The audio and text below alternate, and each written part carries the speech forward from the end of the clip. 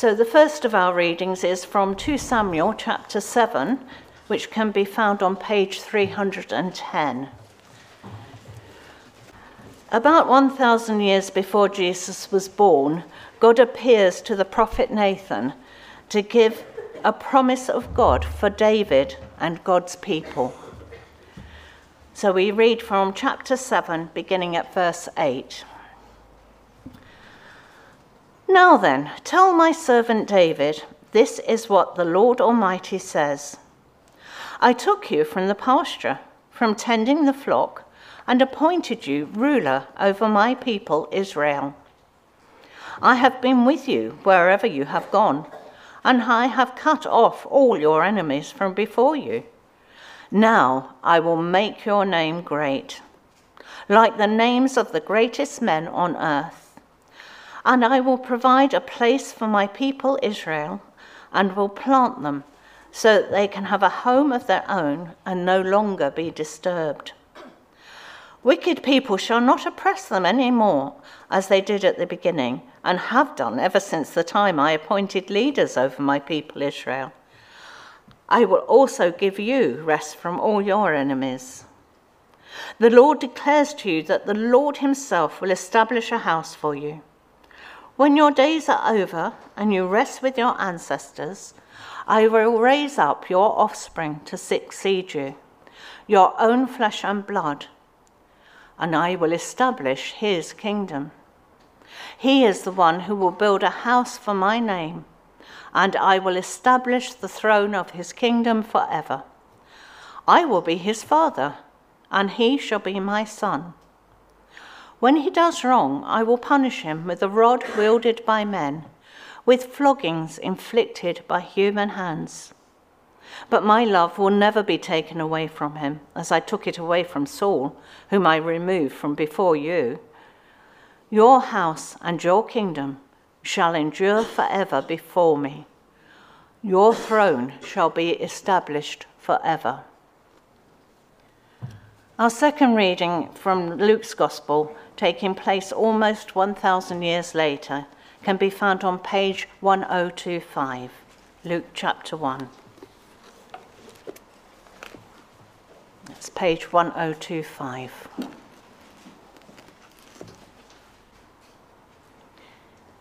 In the 6th month of Elizabeth's pregnancy, God sent the angel Gabriel to Nazareth, a town in Galilee, to a virgin pledged to be married to a man named Joseph, a descendant of David. The virgin's name was Mary.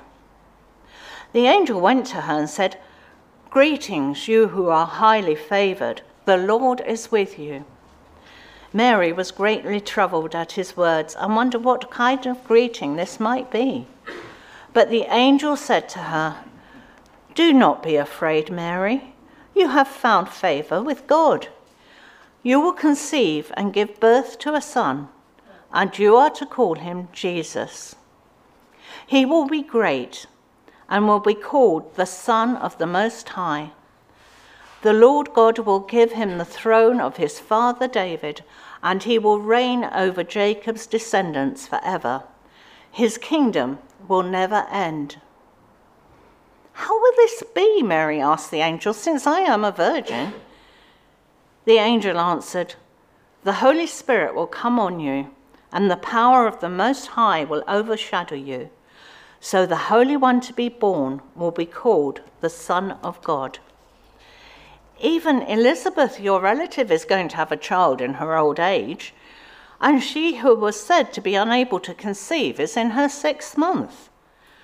For no word from God will ever fail." "I am the Lord's servant," Mary answered. "May your word be fulfilled to me." Then the angel left her. This is the word of the Lord. Thanks be to God.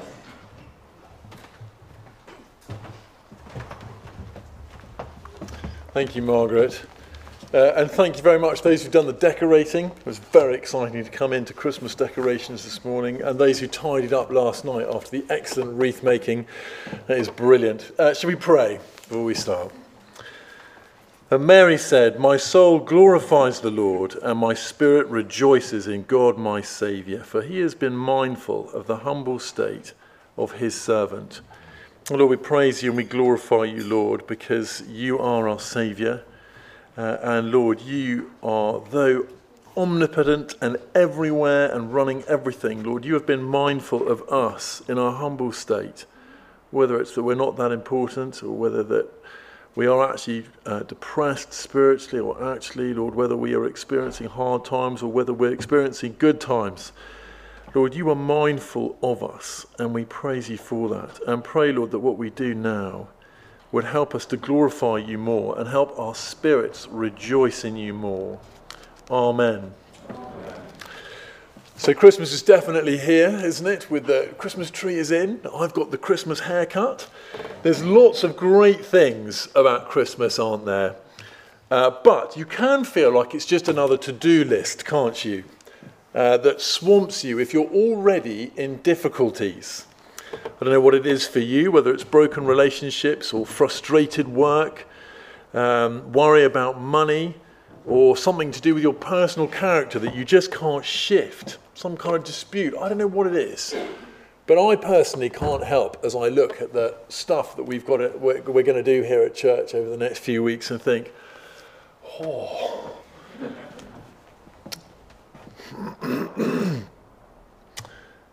Yeah, it feels slightly like maybe a Christmas that is filled with rest. A Christmas that is filled with fairness around the board game.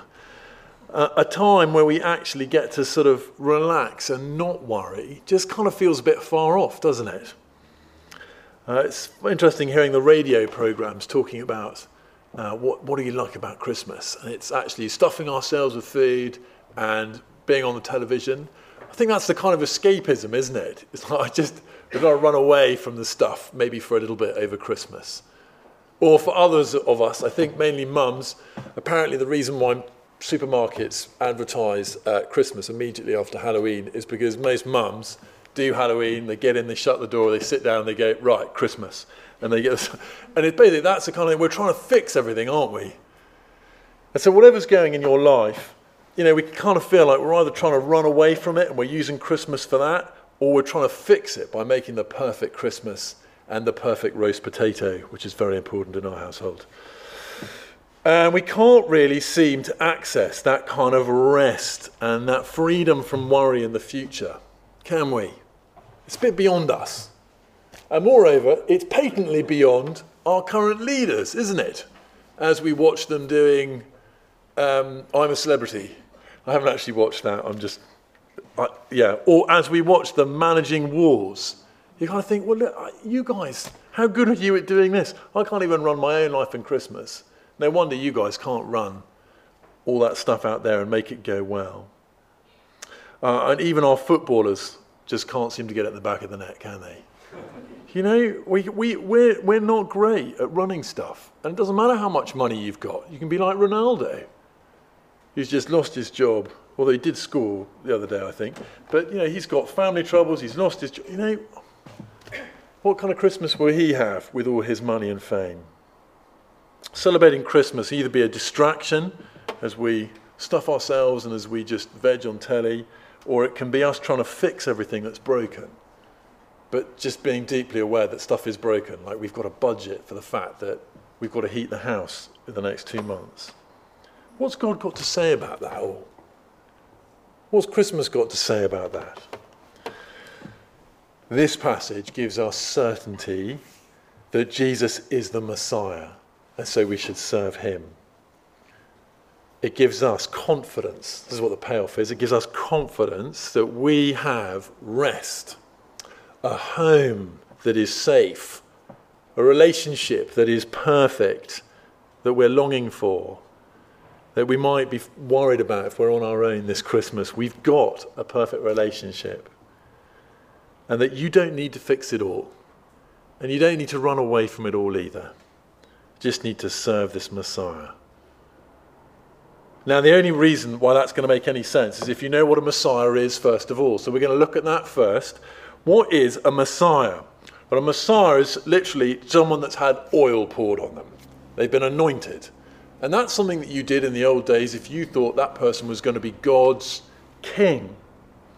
And the thing is God's king in the old days, old King David, he was anointed. But God came to a prophet of his to give him a message, and that's what we read. First of all, thank you, Margaret, in 2 Samuel 7. So have that open on page 310, and let's have a quick look at that.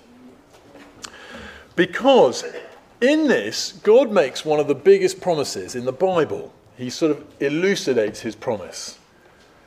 And it's really exciting. He says, tell my servant David, my anointed king, tell him this. This is from me, the Lord Almighty, creator of all people everywhere and everything. Verse 9, I have been with you wherever you have gone, and I have cut off all your enemies from before you. And now, here come the promises. You see the will?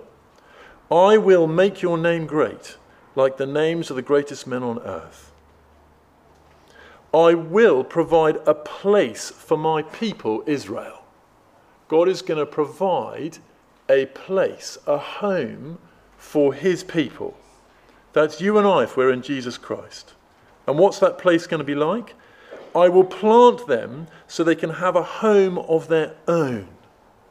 I don't know if you rent here or you're at the behest of your landlord, or whether you're worried about the fact that you're just going to die, and you one day will have a home that is your own.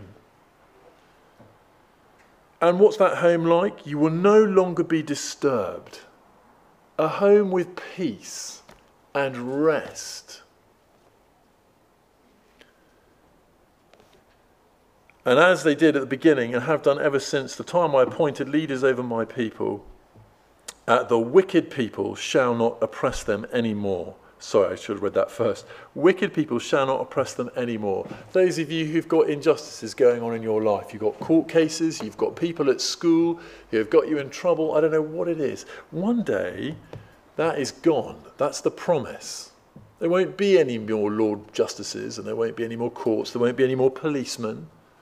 That's what God's promising here. A home like that. I will also give you rest from all your enemies. Isn't that wonderful? And that's all with God being with you. So 1,000 years before Jesus, God is promising to his King David that I will do these things for my people. And the question is how are you going to do that? And he answers that in verse, as we continue from verse sort of 11 and 12 onwards. The Lord declares to you that the Lord himself will establish a house for you, David. When your days are over and you rest with your ancestors, so when, David, you die, this is what I will do. Do you see what it says? I will raise up your offspring to succeed you, your own flesh and blood. So someone who's related to you is going to come, and I'm going to raise him up, says God. Now, when God raises you up, that's a big deal. When my kids try and lift me up, that's not a big deal. But when God raises you up, that is a big deal, isn't it? Look at the nature of the big deal. It continues, I will establish his kingdom. This guy's going to be a king, like David, related to David. And he is the one who will build a house for my name, somewhere where I will come and live with you in that kingdom. And what else will God do? I will establish the throne of his kingdom forever. I will be his father, and he shall be my son. And then verse 16, your house and your kingdom shall endure forever before me. Your throne shall be established forever. Can you hear what he's promising? He's promising that he will bring all that blessing of home and rest and peace and God being with you. That's all going to come through a king, God's chosen king that he promises will come from David's line. Have you got that? That's the Messiah. That's what the Israelites were waiting for and waiting for. We've got to understand that when we come to Luke, because when we come to Luke, we see that Jesus is in fact the fulfillment of all of that promise. He is the Messiah. And Luke starts his gospel with, I've written all these things down. Why? Verse 4, so that you may know the certainty of the things you've been taught. He wants you and I to be certain, as he tells us about how Jesus is born, that Jesus is that Messiah, that King, who will bring all of that kingdom, promise of God, for God's people. Let's have a look at that together. From verse 26 onwards, Jesus is the fulfillment of all that Messiah promise, and we can be certain of those things that are taught to us. First of all, who is doing the action here? 26. In the 6 months of Elizabeth's pregnancy, God sent. Excellent. And he sent an angel Gabriel. That is God all over it, isn't it? God is doing it. Interesting, if you look back at Zechariah, it doesn't say that God was doing it. It sort of happens. The angel appears to him. But here it's emphasized God is doing the sending. Turn over to verse 20. Look down to verse 28, or wherever it is on your page. Who is it that is with Mary? The Lord is with you. It's God, isn't it? And then on to verse 30. He says, you have found favor with God. God is here doing stuff. Verse 32. What does it say there? The Lord God will give him the throne of his father. Who's doing the work here? It is God. And it's emphasized again in verse 35. The Holy Spirit will come on you and the power of the Most High will overshadow you. Who's doing the work here? God. Can you see who's doing the raising up? It's God, isn't it? God is raising up this individual that is coming through Mary. But did you see also where he comes from? So if you look back at verse 27, what's the first thing we find out, even before Mary's name? We get to a virgin pledged to be married to a man named Joseph. Is this just sexist? No, it's not, because the next clause, a descendant of David. That, if you're a Jew and you're reading that, an Israelite and you're reading that at the time, is alarm bells ringing. Wait, a descendant of David? I remember that. 2 Samuel 7. There's going to be a king who's going to be born of David. Here it is. And so you're reading on voraciously. And what do you find out? He's going to give him David's throne. That's what we get in verse 32. He will be great. This child will be great, and he will be called the Son of the Most High, and the Lord God will give him the throne of his father David. Oh my goodness, more bells ringing. And how long will it last? Is it just going to be the next 20 years? Or is he going to be one of those kings that lasts about 2 minutes back in Judges? What does it say? It says, he will give his throne, the throne of his father David, and he will reign over Jacob's descendants, that's God's people, for how long? Forever. How long will his kingdom go on for? His kingdom will never end. It's forever. This king that is coming will be untouched by death. His kingdom will not be stopped like David's reign was by death. That's exactly what we were promised in 2 Samuel 7, wasn't it? And then most of all, what was the other thing? Is that God will be his father. Really? Can we do that much? Yes, we can. Verse 27. He comes to a virgin. That is someone who has just not had sex. That is what her concern is in verse 34, isn't it? How am I going to have a child, she says, since I am a virgin? She knows how science works. She's done the sex ed. She knows that you've got to be married in order to have children. No, you don't. That's what we try and tell the children when you're trying to brush over it, isn't it? That you've got to have sex in order to have a child. But she hasn't. But we read in verse 31, you will conceive, nevertheless, and give birth to a son, and you are to call him Jesus, which means God saves, interestingly, doesn't it? This is a totally unique birth for a unique leader, a unique king. And can I say, if the virgin birth is something that you struggle to believe in, can I challenge you on that? Because if you struggle to believe in that, you will definitely struggle to believe in Jesus rising from the dead. And if you struggle with that, then you will definitely struggle with God's ability to create all of the universe. It's totally fitting and right that the God who has life in him, in such force and strength, that he can just speak and all of creation comes into existence. It is totally fitting that on his word, life can spring up out of nothing, isn't it? It's totally consonant with who he is and his character. But what does it mean that this person is born in this way? Well, verse 32 unpacks it for us, doesn't it? He will be great and will be called the Son of the Most High. That's a very particular title, isn't it? That means the Son of God the Creator, infinite, without beginning and without end, who made all things and knows all things, who governs all people for all time. He's going to be that Son. He's going to be the Son of God. And it's rubbed in for us several times, isn't it? Look down at 35. The Holy Spirit will come to you, and the power of the Most High will overshadow you. So the Holy One, he's going to be holy, set apart for God, to be born, will be called the Son of God. Do you see what's being rubbed in here? Do you remember that promise in 2 Samuel 7 1,000 years ago? It happened. That person came, and that person is Jesus. He's not a prophet. He's not a herald like John the Baptist. He's not a moral teacher. He's not a life coach. He's not even a great leader. He's the leader. The Son of God, whose reign never ends, unstoppable by death, who will rule over God's people forever and will bring all those promises of 2 Samuel 7 to life. That home, that rest, that peace, that place, forever. Do you notice how in here it's always will, isn't it? Do you see that? He will be. How will this be? The Holy Spirit will come on you, will overshadow you. It's all a future promise, isn't it? Luke knows that, and it's still a future promise for us now. And that's why verse 37 is so vital. It says, doesn't it, verse 37, "For no word from God will ever fail."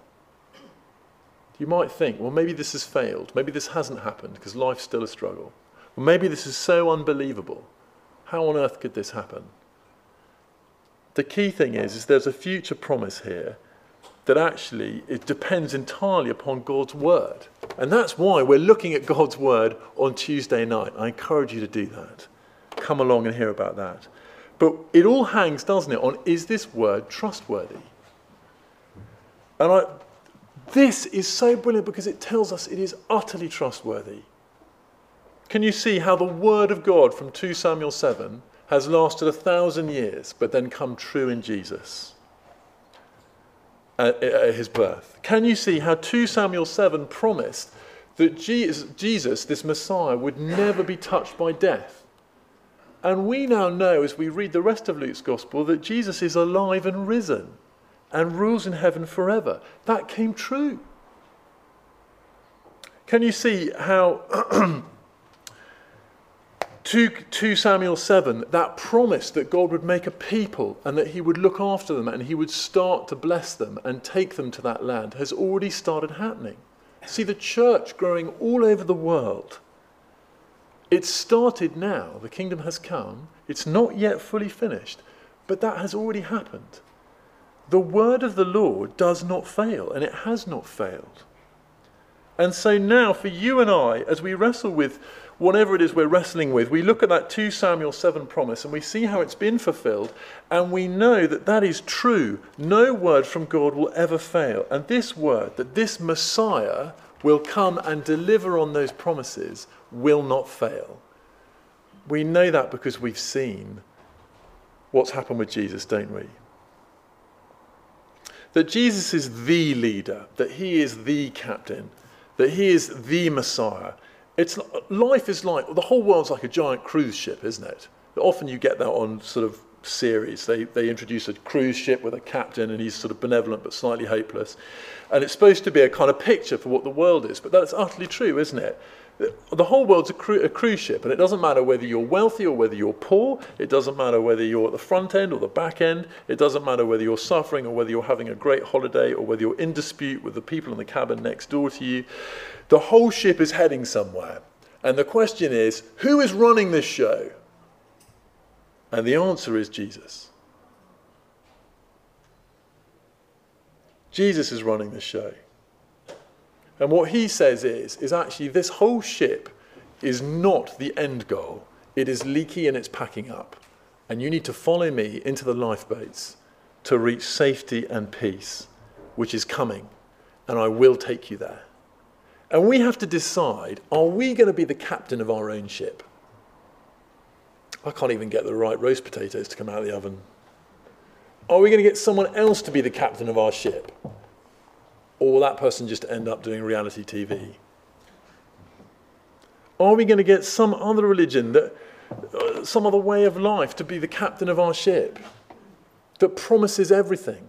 If you just have enough money, if you just have enough respect from people. Or are we going to trust the Messiah, the leader sent by God, promised, that shows his word never fails, who is taking us to that place that God has promised, where there will be a home and rest and peace and no more fear or worry? That's the question. Will we serve that Messiah with confidence in his promise of new life? That's the challenge of this passage to us. And it's an opportunity to be like Mary. Have a look with me what Mary does. Mary is held up to here as the example. What does she do at the end of this extraordinary encounter? What are her words in verse 38? I am the Lord's servant. Literally slave. Mary answered, may your word to me be fulfilled, trusting in the word of God. Do you see that? And then the angel left her. She is a servant, and that servanthood is based on her trust in the word of God. And it's radical, isn't it? She's not rationalizing this at all. She just says, I totally trust you with my marriage, my relationship, with my reputation in the community. What are they going to think of her when she turns up pregnant? I trust you with my future, all the dreams that I had about we're going to go this way. No, we're not. We're over here. She trusts God with everything right down to her body, doesn't she? I understand when you're pregnant, you are not in control of your body. Nothing about that is you in control, is it?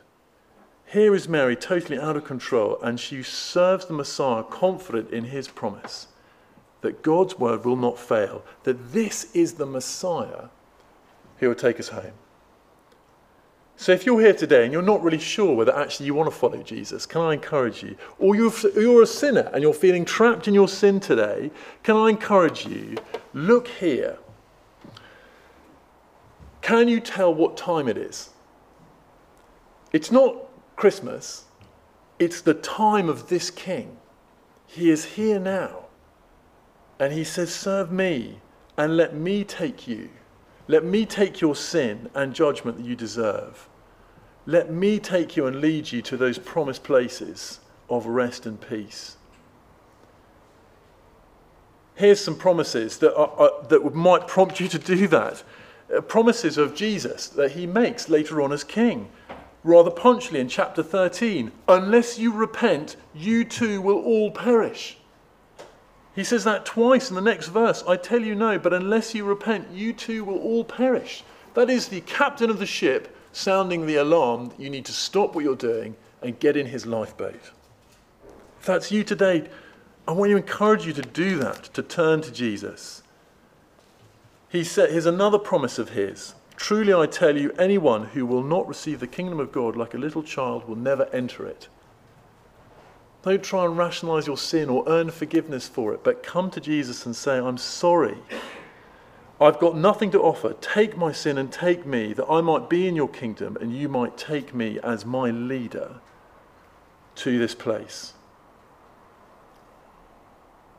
If that's something you want to think about, then you can take one of these away with you today, which is a little booklet that talks through exactly why Jesus has come and lets you think that through a bit more carefully. So I encourage you to take one of those. If you're a Christian here today, if you're someone who knows the Lord already as Messiah, you're someone who's suffering, you're someone who's in joy, whatever it is, I want you to encourage you to serve Jesus and be confident in his word and the promise of life that it contains. Whatever the burden of life is, whatever Christmas holds for you, there is rest and peace for you and the world that is coming. There is a secure future, and it's started now. Here's Luke chapter 12. Here's a promise of Jesus for you. But seek his kingdom. That's Jesus' kingdom. And all these things will be given to you as well. Do not be afraid, little flock, for your Father has been pleased to give you the kingdom. So if you're a Christian here today, don't run after the comfort. Don't run after the distraction at Christmas. Don't try and fix things in your own power, but seek the kingdom first. Serve Jesus with your character, with your family time with your church, with your time with your neighbor. Serve Jesus there, and that is where all these things will come. All the peace and the reassurance that we want, because we know our captain is running the ship. I constantly struggle with this personally, with my own children. You know, do I want them to pass the 11 plus, or do I want them to know this king who is going to take them and who's going to embrace them into his kingdom now and forever? And that crunch point is in the morning when we're trying to do our Bible time, or in the evening time when we're trying to pray. I want to seek first the kingdom, because this is the Messiah that's going to lead them to that amazing place. And it's so great that our youth are away at Ignite doing that right now. Isn't that wonderful? That is terrific. Or whether it's trusting God with our bodies, or helping our kids trust God with their bodies, whether it's their sexuality or their gender, whether it's their beauty or their muscles, whether it's our old age or our chronic pain, whatever it is, can we trust God with that like Mary does and say, actually, I want to serve you in this. Help me see how this serves your kingdom.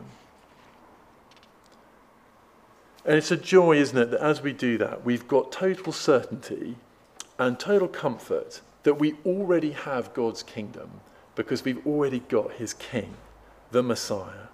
We can be certain of that as we read this, because no other person would be born in this way.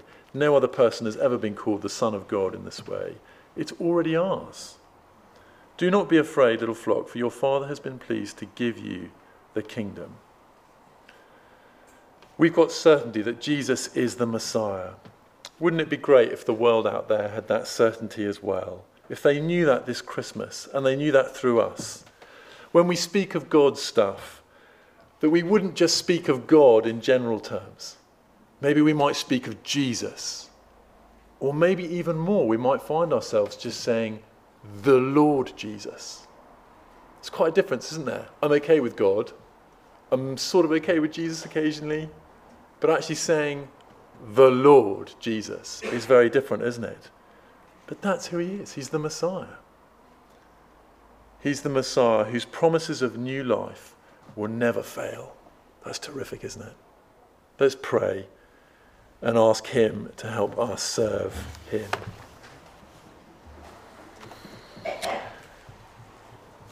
Lord God, we praise you and glorify you, because you are the Messiah. You are the leader. Lord, there is none before you or after you. There have been many leaders in the history of the world, Lord, whose kingdoms have come and gone, but yours remains and your church grows. Lord, give us confidence that you are the Messiah that's been promised to take us home. And Lord, you've got us there already.